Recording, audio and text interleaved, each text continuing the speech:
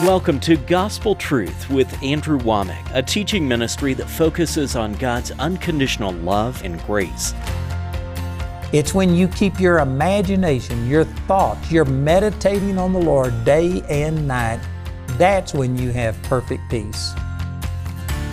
And now, here's Andrew. Welcome to our Monday's broadcast of the Gospel Truth. Today is the beginning of my fourth and final week of teaching on imagination. And I tell you, there's still a lot more that I could say. I've been focused primarily on scriptures that use the word imagination in it. And then I also showed that a positive imagination is what the Bible calls hope. And so I've been focused on that. But there's so many times in Scripture that the imagination, it may not be called by that name, but it's used. And anyway, there's just a lot more to cover. This is my last week to offer this book entitled The Power of Imagination. This is a brand new book, and I would really encourage you to get this. We also have CDs, DVDs that were taken from television, and also a set from a live meeting. And so this is my last week. I really encourage you to get this teaching. It has transformed my life. I just want to use a passage of Scripture today out of 1 Kings chapter 19. And this doesn't use the word imagination, but if you can follow my logic here, if you will listen, I think that you'll see that this is exactly what it's talking about, and it will show you how powerful an imagination is. Just to rehearse a few of the things that I've said, the very first week I started talking about the word that was used in the Old Testament, the Hebrew word that was translated imagination. It was also translated mind in Isaiah chapter 26, verse 3. It was also translated frame in Psalms 103:14. That Hebrew word that was translated imagination, I think 5 different times in the Old Testament, it literally means conception. And from that I taught that your imagination is like your spiritual womb. It's where you conceive things, good or bad. This will work for you or against you. And here is an example of an imagination working against Elijah. I hadn't got time to put this totally in context, but hopefully you remember the story of Elijah where he had the duel with the prophets of Baal, and he said, let's put a sacrifice out there and wood under it, but don't put any fire to it, and let's pray, and the real God will answer by fire. And so the prophets of Baal, they went from morning until night, and they cut themselves and jumped on the altar, offering themselves as a sacrifice. They did everything to plead with Baal, but nothing happened. But then Elijah he actually poured water over his sacrifice in order to make sure that nobody would think this was just like spontaneous combustion, that it was an accident. He drenched the sacrifice and the wood in water. And then he just prayed a simple prayer and said, Father, show everybody that I've done these things at your name. And boom, the fire of God fell and consumed the sacrifice and even burnt the stones. It was powerful. And the people fell on their face. And this is in 1 Kings chapter 18 and verse 39. And when all the people saw it, they fell on their faces and they said, the Lord, He is the God. The Lord, He is the God. And then Elijah told them to take all of the prophets. Now it mentions over here in 1 Kings chapter 18 and in verse 19 that there were 450 prophets of Baal and 400 prophets of the groves, a total of 850 prophets. Down here in verse 40, Elijah said, take the prophets of Baal, let not one of them escape. And they took them, and Elijah brought them down to the brook Kishon and slew them there. So it only mentions the prophets of Baal, but all of the prophets of the groves were there. So he either slew 450 prophets, or if the prophets of the groves were included, that was 850. But anyway, 450 or 850 people that he just slaughtered and killed them. This was amazing. I'm sure it was a graphic sight to see either 450 or 850 people that were just slaughtered and killed. There's bound to have been a bloody sight. And then after all of this happened, look in chapter 19 And in verse 1 it says, "And Ahab," this was the king who was present, "told Jezebel," which was his wife, the queen, and she was a super wicked woman. To this day, the name Jezebel is not a compliment to anybody. Anybody that would name their daughter Jezebel is a God hater or something, because this woman was wicked above all people. So Ahab told Jezebel all that Elijah had done, and withal how he had slain all of the prophets with the sword.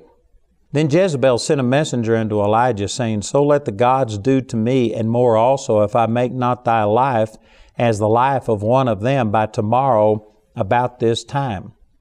So this is just an old English way of saying that, Elijah, I am going to kill you. God, I swear by God that if I don't kill you and make you like one of these prophets of mine that you killed, then I swear that God will kill me. She swore under an oath and said, you are going to be just like one of these prophets that you killed.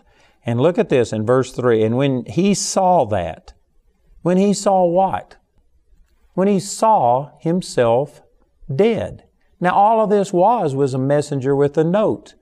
It wasn't a soldier with the sword. He wasn't in imminent danger at that exact moment. But these words painted a picture. This is what I've been talking about. This is the beginning of my 4th week, talking about your imagination. You see things. And people, if they tell you that you're a loser, that you're going to die because you've got a terminal disease, or if they, on and on could go with all these things. You see things. You see the future. You see what your day is going to be like. If you have people coming in that, they maybe are having a meeting and you have the potential of being fired, if you aren't careful, your imagination will see you being fired. You will see these people, renouncing you, criticizing you, maybe docking your salary or sending you someplace that you don't want to go, moving you to another office. You can see all of these things in your imagination. And this is what it says, when he saw that. When he saw himself dead like one of those prophets. Now, we don't know that Elijah is the one that killed everyone, but he's the one that was responsible for it. And I wouldn't be surprised at all if Elijah didn't take a sword and kill some of those prophets himself. I could certainly imagine, I could see him thrusting somebody through, killing them. And he's bound to have been a bloody mess. And even if he didn't have blood on him, he was there when 450 up to 850 men were killed. And what a graphic sight that was. Imagine how that would imprint on your imagination. You wouldn't forget that.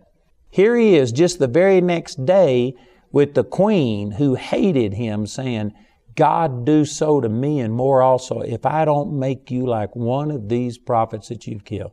And Elijah saw it. He saw it. Where? In his imagination. And what was the result? Man, when he saw it, it said he arose and went for his life and came to Beersheba. Now think about this. Elijah had challenged the king, Ahab, and he had called for a drought. And then he came back after 3.5 years. The New Testament, Jesus shows that it was 3.5 years later. That was James that says that he prayed and it rained not by the space of 3.5 years. And so, anyway, 3.5 years later, God told him to go and challenge these prophets. And he went to Ahab and commanded Ahab to bring all of the soldiers, all of the nation, and all of the prophets together. And that's when he had this challenge with the prophets of Baal. And he was bold. And when he's praying here, right before the fire of God fell, it says in 1 Kings 18:36, and it came to pass at the time of the offering of the evening sacrifice that Elijah the prophet came near and said, Lord God of Abraham, Isaac, and of Israel, let it be known this day that thou art God in Israel, and that I am thy servant, and that I have done all of these things at thy word. So right here, he said that God had told him to do this. God had spoken to him what was going to happen. And again, in his imagination, he saw this challenged with the prophets of Baal. He saw the fire of God falling. He saw himself killing these people. And because he had that, it again became a self-fulfilling prophecy. Proverbs 23:7 says, "For as he thinks in his heart, so is he." The way you see things on the inside is what you are going to get on the outside. No exception. That is a strong statement right there. And I know that there's many people that disagree and they say, "Oh no, I'm praying God for healing. I'm praying God for prosperity and deliverance. And this is what you desire." You may desire it. You may long for it. But do you see yourself prospering? Do you see yourself well? I have dealt with thousands of people that have the right desire and praying for things, but the truth is the image on the inside of them is negative. And you can prove it because let's say for instance, if you're praying for healing and if all of a sudden you were just totally healed, it would shock you. You know, I remember an instance when I was ministering in Omaha, Nebraska, and I called out through the gifts of the Spirit that there was somebody there who was cross-eyed and that God was going to heal them. And there was a boy, I don't remember exactly how old he was, but he was probably somewhere around 12. I think he was preteen. And he came forward and his eyes were crossed so badly that he literally had to have somebody lead him by the hand to come up there. It was terrible. His eyes were totally crossed. So I prayed for him and I commanded his eyes to open and I had my hands over his eyes and I believed that God was going to heal him, but I didn't see him getting healed immediately. I thought that it was just going to release the power of God into him and then, you lay hands on the sick and they shall recover. It might be a minute or 5 minutes or a day or whatever, but I was expecting healing, but I was expecting it gradually. And when I took my hands off of his eyes and looked at him, his eyes were perfect. They were perfect. And you know what I did? I said, I don't believe it. I'm the one that was praying for him. I'm the one that God used to call this out. But I didn't see it happening immediately. And when it happened immediately, I couldn't believe it. I expressed my own unbelief. And the moment I said that, his eyes crossed back like that. And man, I repented and I said, God, I'm sorry. And I prayed for him for another 10 minutes or so, and I never did see his eyes straighten up. Now again, I prayed and I believed, and according to my faith be it done unto me. I believe his eyes eventually straightened up, but in that meeting, I never did see him straighten up. And so my point is that, see, here I was praying for healing, but I wasn't expecting it at that moment. And when something happened, contrary to what I saw on the inside, it revealed my unbelief. There are some of you that are praying for healing right now. But you may be expecting it just to come gradually. You may be expecting things to get gradually better. If it was to happen immediately, it would shock you because that's not what you see. Whether you understand it or not, the image that you have on the inside of yourself and what you can do and what God can do and what's happening in the future and on, it is a limiter. It is a self-fulfilling prophecy. And as you are thinking in your heart, that's the way that your life is going. I'm not saying that it's going the way that you desire it to go, but it is going the way you see it going. So if you want to see a change in your life, in your situation, you need to change the image that's on the inside instead of just praying that everything outside changes.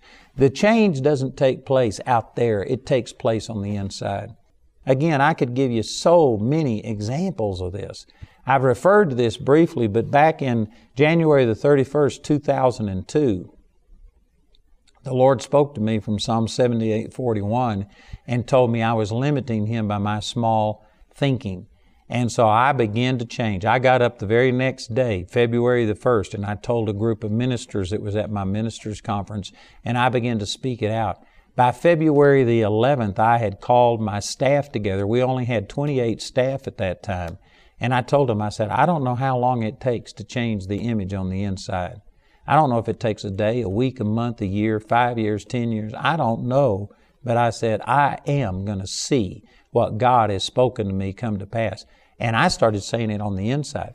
Before I could write a letter, it took me probably a month to figure out how to say this to the people that were on my mailing list. And back at that time, we had a very small mailing list, just a few thousand people. And it took me a month to even write a letter. Then it took a month for my staff to proof it and then to print it and then to get it out and for the mail for the time for it to get there. So my point is, it was at least 2 months after God had spoken this to me and before I could share it with any of my people. And yet, did you know that immediately, I mean within days, everything began to change. I had wanted to go on the second largest network in the world, Christian network, on television, and I had been thwarted every time. I knew the people who ran the network. They were friends of mine. They were always kind to me, but every time I asked them about going on their station, they would actually quote me a price that was more than their rate card, what they had advertised. And for anyway, whatever reason, for 2 years, I had been thwarted in my desire. Within a couple of days after I made this statement that I will see this change, I got a registered letter and it said, "Why aren't you on our network? You send us the materials, you'll start next Monday, and we will make sure that we give you a price that you will like." And I mean, I'd been for 2 years trying this, and all of a sudden, boom, things just happened.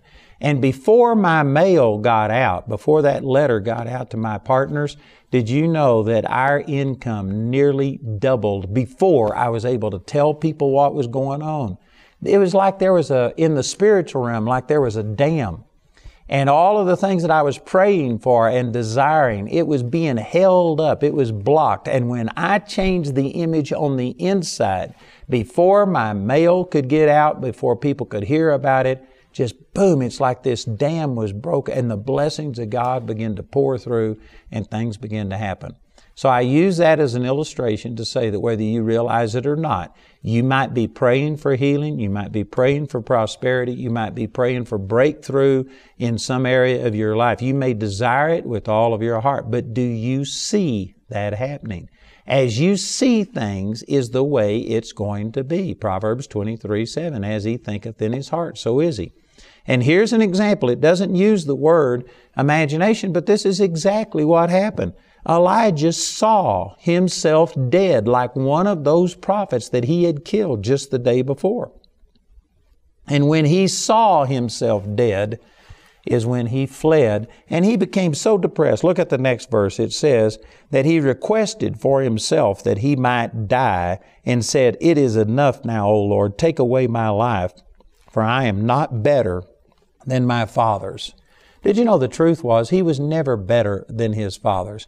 But this is one of the dangers, that when you see something awesome happen, like just in the last few days, we saw a little baby raised from the dead. We saw a man, an elderly man, walk up with his wife that was as close to death as she could be. She could barely move. Her cheeks were sunken in. And I mean, she looked like a skeleton. You could literally see that she probably didn't weigh over 60 or 70 pounds maximum. And he brought her up, and anyway, within just a few moments, she was sitting up talking and got up and stood up and walked. And when you see great things like this happen, you know what? If you aren't careful, you'll get to thinking, look what I did. You will get to thinking, oh God, this is awesome. And you'll get on this emotional level and you'll throw the word that got you to that place away. And instead, you'll start going by the enthusiasm, the excitement, the goosebumps that are running up down your spine, and you will use that. And that's where you'll focus your attention. The moment you do that, I guarantee you, you're headed for a fall. It's like flying in an airplane. I've used this example many times, but if you're flying in an airplane and you get to thinking, look what I'm doing. Man, I'm 40,000 feet in the air. I'm flying at 500-600 miles an hour. I'm awesome. The moment you do that, you know what? You have set yourself up for a fall, because it's not you that's awesome. It's that plane that's awesome. And if you don't believe it, step outside of the plane and see how well you fly. It's not you that does these great things. It's not you that sees the dead raised. It's not you that sees the cripple walk. It's God's power, and it's your relationship inside of Him. And when you see great things happen, here's what happened with Elijah. He had called for a drought. He was supernaturally sustained. This is in 1 Kings chapter 17, by ravens bringing him bread and flesh every morning. And then he went to a widow and he multiplied her meal and her oil. And for over 3 years, he stayed with her. And that little tiny bit of meal and the little tiny bit of oil that she had never wasted. And it fed them for over 3 years. Then the widow's son died. And Elijah raised this boy from the dead. There was no promises of people being raised from the dead. There had never been a person raised from the dead recorded in Scripture. This was the first time it had ever happened with no precedent for it. And Elijah saw the boy raised from the dead. Then he went and called for this duel between the prophets of Baal and God. He saw fire fall. He killed all the prophets of Baal. He called for an end to the rain, and he outran a chariot for 20 miles. He was so fired up and pumped up. He was on an emotional high, and he moved away from his dependence upon God that got all of those things and got to thinking, God, I'm better than anybody else. Nobody else has ever seen a person raised from the dead. And he quit putting his vision, his imagination being stayed upon God. Again, Isaiah 26:3, the Lord will keep him in perfect peace, whose mind is stayed upon him because he trusteth in him. That word that was translated mind there is the exact same Hebrew word that was translated imagination. And he quit staying his mind, his imagination on God. He got to looking at himself, and this is very revealing. He says, take away my life because I'm not any better than my fathers. For him to say that shows that for a while he thought he was better than his fathers. He thought he had done things that nobody else had done. I'm stronger than any person alive on this earth. And did you know it was probably true as far as the things that happened through him? But it wasn't because of Elijah. It was because of his dependence upon God. And the moment he took his eyes off of God, it's like Peter walking on the water. Peter walked on the water. There's no other record in Scripture of somebody other than Jesus doing that. Peter did something that nobody else did. But you know what? The moment he took his eyes off of Jesus and got to looking around, he began to sink. Elijah took his eyes off of God, thought he was better than everybody else. And in that state, then a woman sent a messenger with a note, and it painted a picture. And when he saw it, when he saw himself dead, in himself, he was nothing. You know, I'm going to spend the rest of this week showing you some of these things. But you have to have a proper image of who God is and who you are. Not only who you are in Christ and what you can do through Christ, but you need to see yourself without Christ. Not that you're ever without Christ, but you can get to where you aren't depending upon Him and your faith isn't in Him. And when you get into yourself, if you are all wrapped up in yourself, you make a very small package. And I guarantee you this is an inroad of Satan into your life. So you need to see your flesh, the part of you that isn't born again. And you need to see your limitations to make you dependent upon God. A lot of people grab hold that I can do all things, but they forget the through Christ. Philippians chapter 4, verse 13, and we're going to be explaining that. But Elijah saw these things in his imagination. That's where his depression came from. I'm going to continue this on tomorrow's program. I encourage you to listen. Our announcer is going to tell you about this book. Remember, this is my last week to offer this brand new book, The Power of Imagination, and it's a keeper. It'll help you. Also, I've got CDs and DVDs. Listen to our announcer and please call or write today. To me, to partner with Andrew Wommack Ministries is just getting these truths out there. You want to put your money and your resources and your effort where other people of like mind want to put theirs. If it can change other people's lives like it's changed my life, then I would be just selfish to not give back and to share this to the rest of the world. Jamie and I are here just to thank you so much for being partners with us. I tell you, we are reaching around the world. I remember when Jamie and I were I would run the sound while she was doing the praise and worship, and then she'd come back and run the sound while I was preaching. We did it all ourselves. Now we have so many people helping us, and it couldn't happen without you. It's very true. We're very thankful for our partners and what they're doing, and you're going around the world too, and everything that this ministry does. Amen. So we just wanted to say a special thank you, and we love you. And every good thing that is happening through this ministry, you're going to share in every one of those rewards. So God bless you. Thank you for being a partner with us.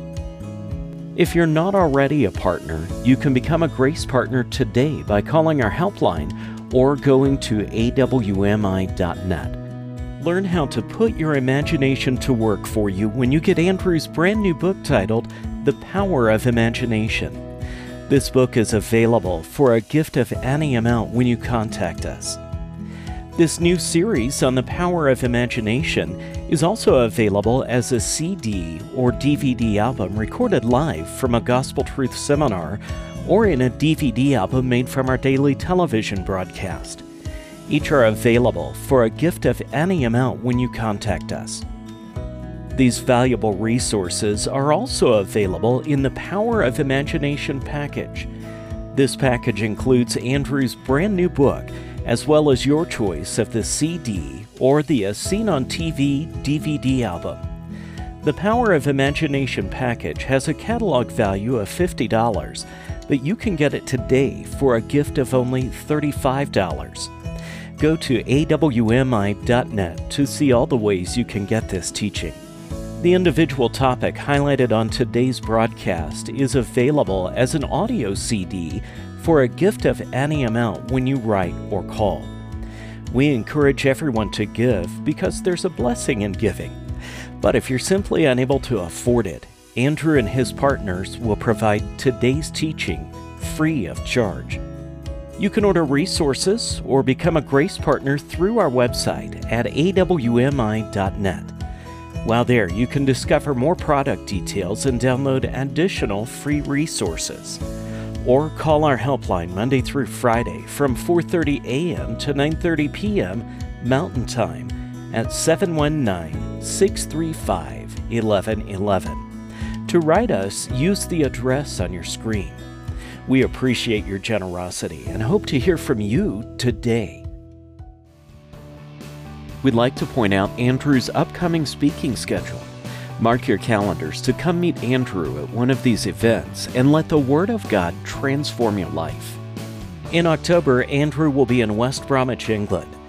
Then he'll be in Walsall, England for the European Ministers Conference with guest speakers Paul Milligan, Billy Epperhart, and Pastor Bob Yandian. Lastly, in October, Paul Milligan and Billy Epperhart will be speaking in Walsall, England at the International Business Summit. Please note, Andrew will not be speaking at this event. And in November, at Charis Bible College in Woodland Park, Colorado, we'll be hosting the Women Arise Conference with speakers Carly Teradez, Dorothy Brown, and pastors Sue Sheriff and Sheris Johnson. We'll also be hosting the musical Esther, the Queen of Persia. Please note, Andrew will not be speaking at these events. Later in November, Andrew will be in Woodland Park to host Handel's Messiah, performed by the Colorado Springs Chorale. For more details on Andrew's next meeting in your area, visit our website at awmi.net. Download Andrew's teachings absolutely free. Log on to awmi.net for more details.